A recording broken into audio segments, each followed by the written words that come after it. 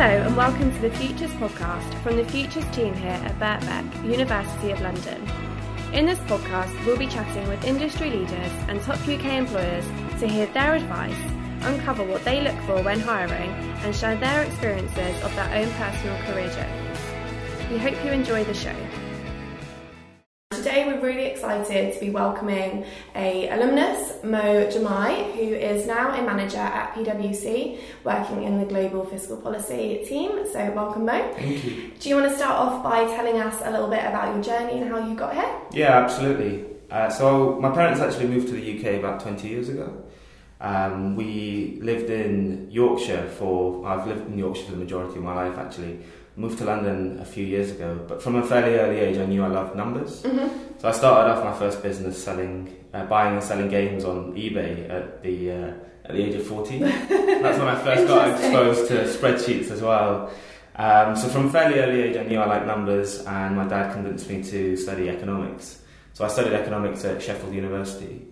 And after I did that, I was fortunate enough to get a job in the civil service. So I was an economist at the Treasury, mm-hmm.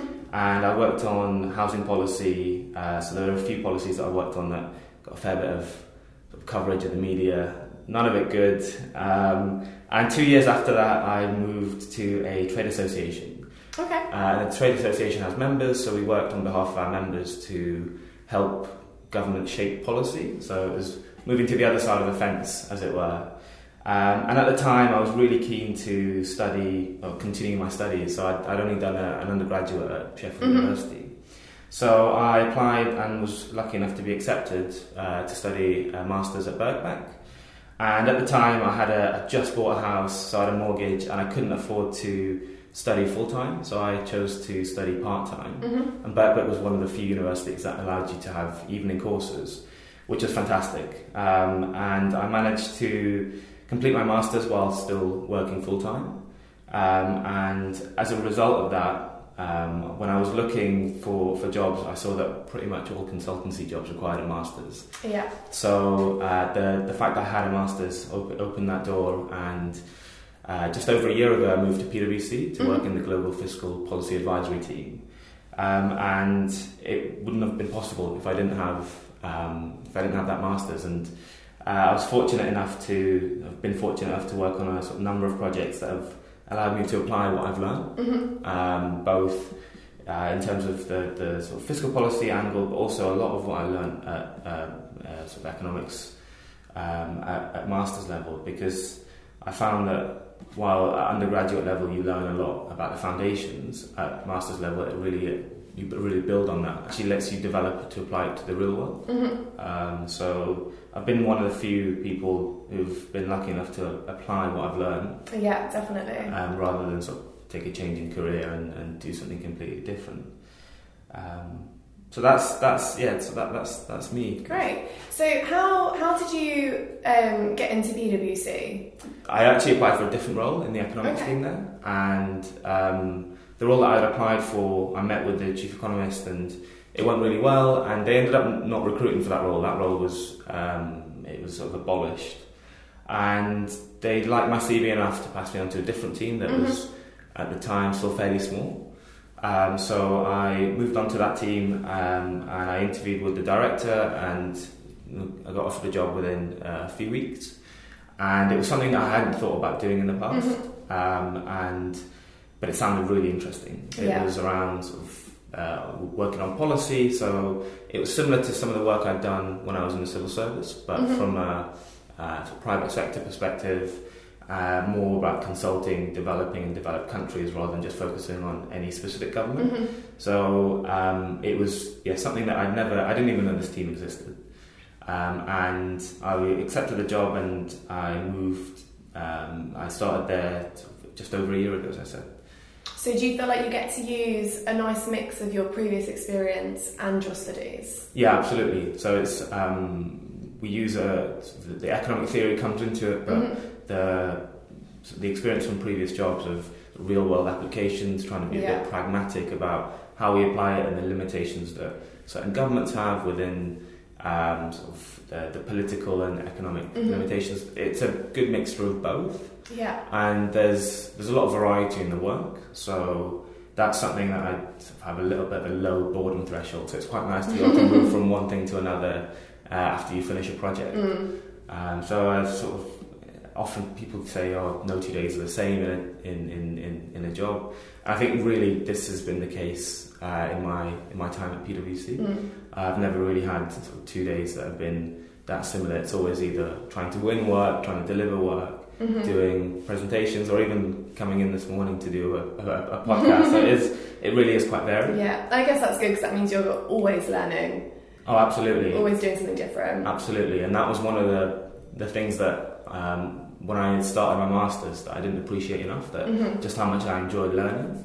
So when it was actually over, it was a relief that I'd obtained the masters, but at the same time there was that... You missed it. There was a whole, there that it meant that I wasn't learning that much. Yeah. And actually starting a job where you are constantly working on new things, new projects, just means that it's quite enriching. Yeah. Did you feel like you faced any challenges kind of during your search process or in the initial stages of you being at PWC? No, absolutely. I think the main challenge actually was that the pace of work was so different. And in my previous jobs, it was working on a specific sector, looking at specific issues. Whereas here, you had sort of broad remit, you could go explore, do things that you wanted to or that you were good at that would bring the firm revenue. So I think the first couple of months were tough. Just trying to switch from being, looking at one sector to being a bit more flexible, a bit more agile, and really just applying problem-solving skills to anything that came up. And I think that's one of the things of being a consultant, is just having that flexibility and being open to learning new things in a sort of time-pressured environment. And I think that was why the first, I guess up to about 6 months, was quite challenging. But as a result of that, I've now learned that I'm capable of far more than I thought I was. And it has really been quite exciting, actually. I haven't used that word to describe my job in a while. But it's really exciting to be able to learn new areas and learn about different countries, different cultures, different areas of economics and tax. So in that sense, it's been a challenge, but it's been really rewarding in the sort of months that have followed. A good challenge that's paid off. Yeah, absolutely, yeah. Would you have done anything differently throughout your job process, or would you have done anything differently when you started at PwC? Is there anything that you wish you'd done as well, or? I think probably just learning a bit more about the culture in a consultancy. I didn't really know that much about what to expect, and I had a few friends who had actually worked at some of the big four, and I think if I could do it again, I would just have talked to them a bit more, just so I know what to expect when I turn up on that first day. Yeah, I think culture is something that's overlooked quite a lot. People look at a company name and they look at the job role, and that's what excites them. Yeah. But at the end of the day, you actually have to be motivated in the culture that you're working in and enjoy being in that culture. Absolutely, and if the culture doesn't fit, then as much as you might love the job, it's quite difficult to be able to enjoy it. So that was, thankfully actually our team has quite a family feel to it, and PwC generally it's quite a competitive environment, but it's also a very collaborative environment. And that was one of the other things I learned, was that I hadn't really worked with too many people on a project or as part of a team, and PwC is essential. It's sort of critical to success to bring in people as and when required that have different expertise, and often you get the job done in half the time if you just know to talk to people. So I think that's one aspect of the culture that I really enjoy. And the other aspect is that people are generally actually very friendly, despite what people think when they look in from the outside. It's a very friendly atmosphere, and the people there are very driven, very sort of high achievers. But at the same time, they're also willing to make the time to sort of help you out if you've got any questions, any queries. And I think that really helps the firm sort of grow and be quite strong in terms of what it does. And I guess that's something that you really want when you finish studying, so that you've still got that support network around you, so that you do continue learning and you've got all those people to network with and bounce off. Absolutely. And it's both, the network that I built up at Birkbeck from other students has been quite helpful. Now a few of those have moved on to consultancy jobs as well, so it's quite nice to be able to catch up with them and sort of exchange stories. The network you build up in a firm like PWC, given that it's almost 250,000 people worldwide in 150 different countries, so it's huge. I mean, you think there are many areas that you think you couldn't possibly have anyone that works in this field, and often you come across people that do. And it's just slowly building up that network that you can draw on for sort of projects, proposals, or other work that you do that is really very valuable. Do you travel much globally with the company, or do you spend most of your time in London? So the majority of the time is spent in London. There is, depending on projects, we do get to travel. So I've been fortunate enough to go to the Middle East and Central Asia on a few projects, and I'm going back out there in a few weeks as well. And it really does add another dimension to the work, to actually see the work that you're doing making a difference in some of these countries. And we get to talk to government officials, we get to talk to private sector, different stakeholders, understand what their views are on some of the work we've done. And it really helps us, rather than just being sat in London doing the work, it really helps add another dimension to the work to make it really relevant to some of these countries. Did you kind of right from the start, when you started at PwC, were you given that responsibility to talk with senior stakeholders quite early on, or was that something that was built up? I think the good thing about PwC, and I think in particular our team, is that there's not much of a hierarchy, so it's quite flat. So if you are someone who shows from the start that you are capable and a safe pair of hands, then you will be given more and more responsibility.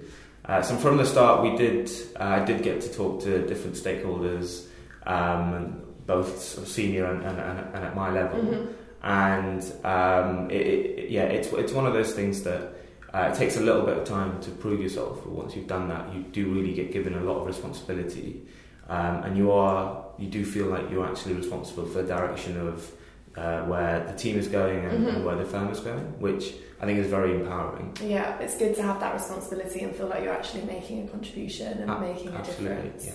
So I guess you're now on the other side of the table. Yeah. You're no longer a student looking for work, Yeah. And instead you're actually involved with the recruitment process. Yeah. So now you're on the other side. Yeah. What do you look for? So our team's quite diverse. So we're a team of people who have done economics, tax, audit, international relations, you name it, we have it in our team. And what we really look for is students who have a genuine interest in the area of work that we do. So we find it to be actually very sort of beneficial to students when they've done a bit of research on the team. You know, we have a website, we say a lot of what we do on there as well. And actually then there are some more basic things around just having a cover letter and CV that address the right firm. We've come across this a few times now, and it's bad for students to fall over at that first hurdle. Yeah. And one that's been checked for grammatical and spelling mistakes, and there are things like that mean some students don't even make it to the interview stage.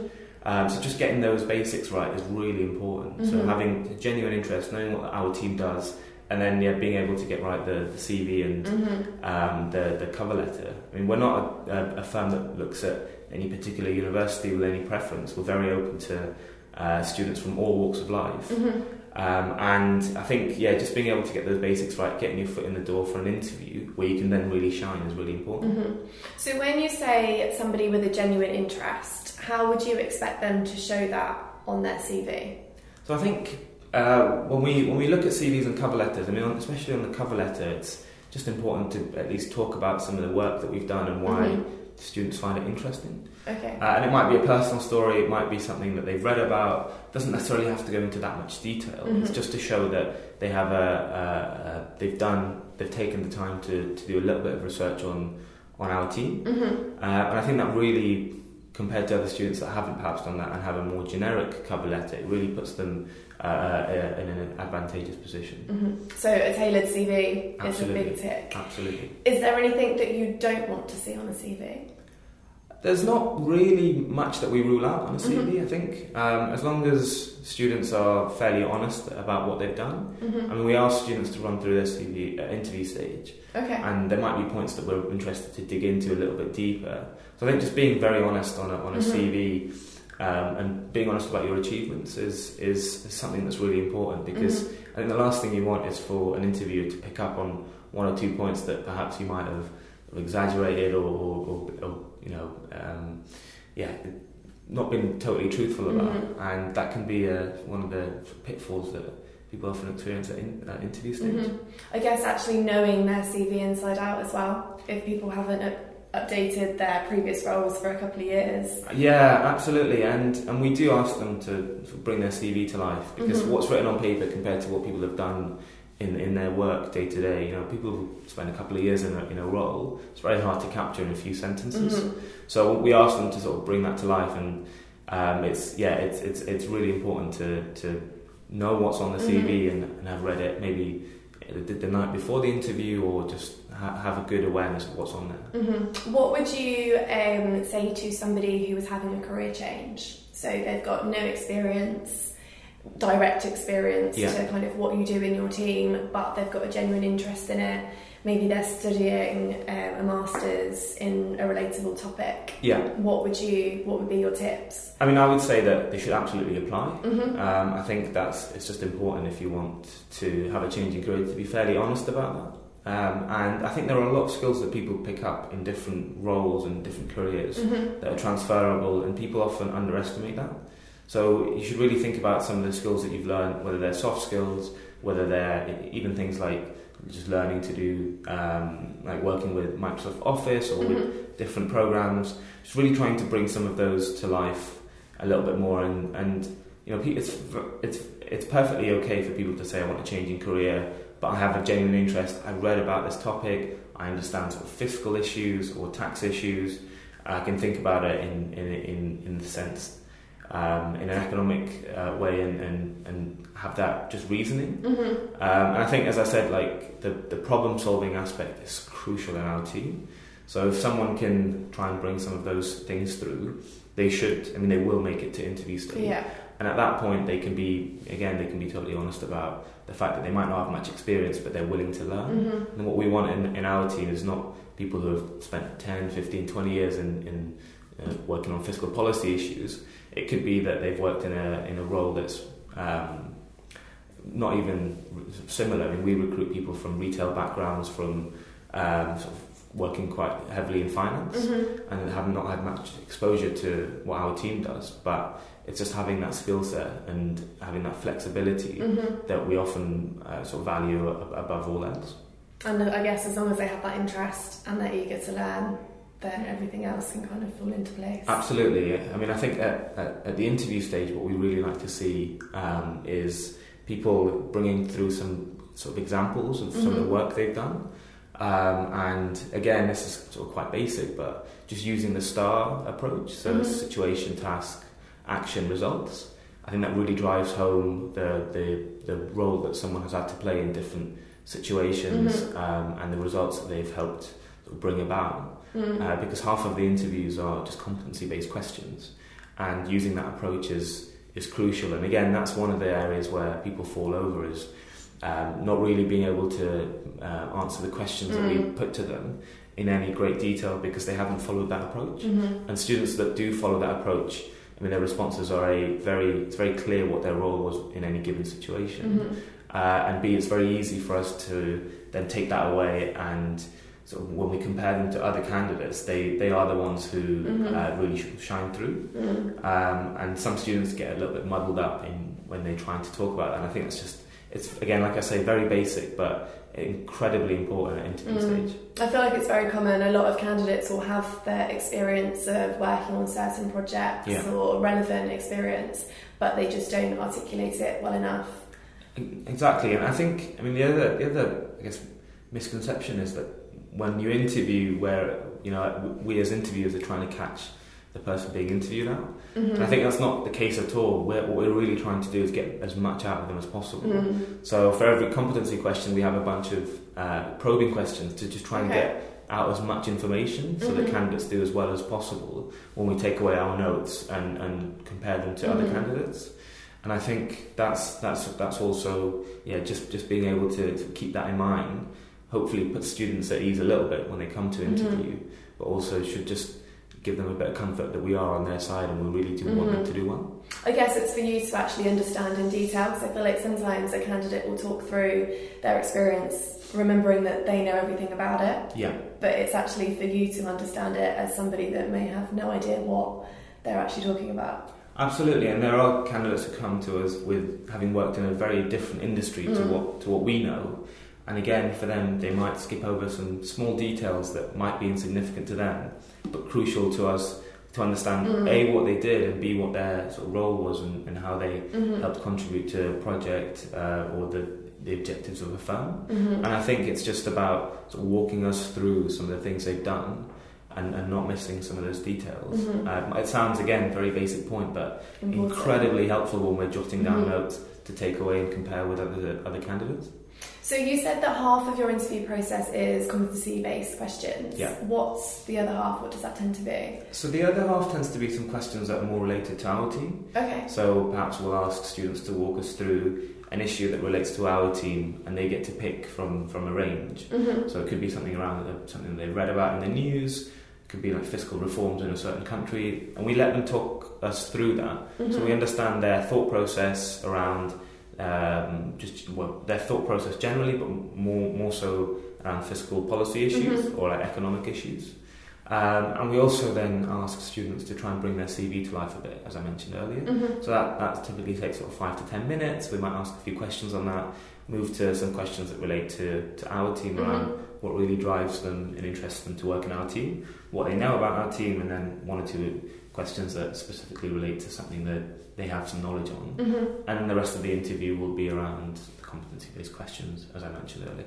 So when, I guess this is one of the things that candidates quite often struggle to prepare for, at the end when you turn it around on them and say, have you got any questions for us, what kind of things do you like to hear? What's a good sign for you? There are very few bad questions to ask when you're in that position. I think students often ask us what projects we've worked on and how much of that is sort of quantitative, how much of it is qualitative. Some students might enjoy numbers, some enjoy words more, and just questions like that, which again show to us that students have a genuine interest in learning more about what the team does. Sometimes they ask us about how the team composition, so who works in what positions. They ask us actually often about travel. That's one of the questions that get asked when they apply, is how much they're willing to travel. And then there are some questions about the firm and the firm's sort of values, especially in terms of sustainability. I think the firm's very big on that. And again, that shows that they've done a bit of research. And I think, generally, then one of the last questions they ask, and one of the things that we finish on, is just the next steps. I think that's perfectly reasonable. If a student has perhaps other offers, or they are keen to know how long before they hear back, they're all perfectly acceptable answers that show a genuine interest in wanting to learn more about the team, more about the firm, and just knowing where the process will end up. Do you remember what you asked? It seems like a long time ago. It was a while ago. I asked about how the team came to be, what the team... the team was fairly new when you were interviewing, I'm presuming. So the team was it's 4 years old. Okay. But it was fairly small. There was 6-7 people at the time.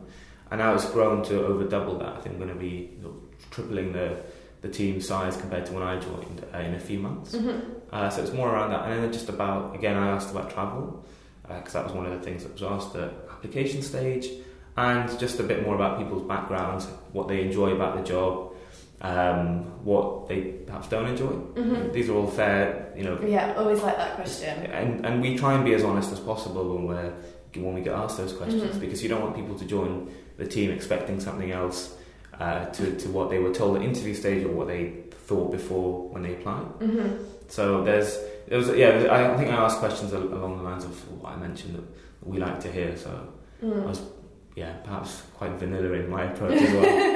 Good to know though, because I always think that's one of the hardest things to prepare, because you don't want to ask really generic questions. Yeah. You want to ask something that actually shows that you've done some research and that you are really enthusiastic about the role and finding out more. Yeah, absolutely. So lastly, if you could go back in time, or if you could speak to every Birkbeck student at the moment, what would you say? What would be your word of advice? That's a good question actually. So I think I'd tell them to try and enjoy the experience. So going back to university was quite hard for me, given that when I finished my undergrad, it was a good 4 or 5 years before I sort of went back into education. And for the first year, it was quite tough because I was juggling a full-time job along with studying in the evenings. And so for that first year, it was more about just time management and finding enough time to just be able to study. But then after that, when I got a feel for that, it was more about just finishing the course. And I think when I finished it, then I'm looking back at it, there was a lot that I actually really enjoyed that I didn't make time for. And if you enjoy learning, I think you really have to enjoy the journey. And that's I think that's my key sort of advice. I mean, I came away with a bunch of really good friends from the course, and we were all in it together, all studying together. But it was just being able to just take a step back and really appreciate that you're able to work full-time, part-time, whatever that might be, but also obtain a master's in the space of 2 years. Just, really try and enjoy that, because once it's over, I think you get your free time back, but at the same time, you might actually miss just that learning process. As difficult as that might be, and having exams at the end is also challenging. But if you enjoy learning, then really try and savour that as much as possible. Because I think that's the thing that you end up missing the most once you graduate. I imagine that's probably the last thing that they're probably thinking that they'll miss. But you'd be surprised once you get to the end of it, and it might be something that you hadn't really thought about until it's over. Good advice. Well, thank you very much for talking through your experience. If anybody has any questions about anything that we have discussed, then feel free to drop an email to talent@bbk.ac.uk, and we hope you found that useful. Thank you. Thank you. That's all from us today. Thanks for listening to the Futures podcast. We hope you enjoyed the show, and we'll see you next time.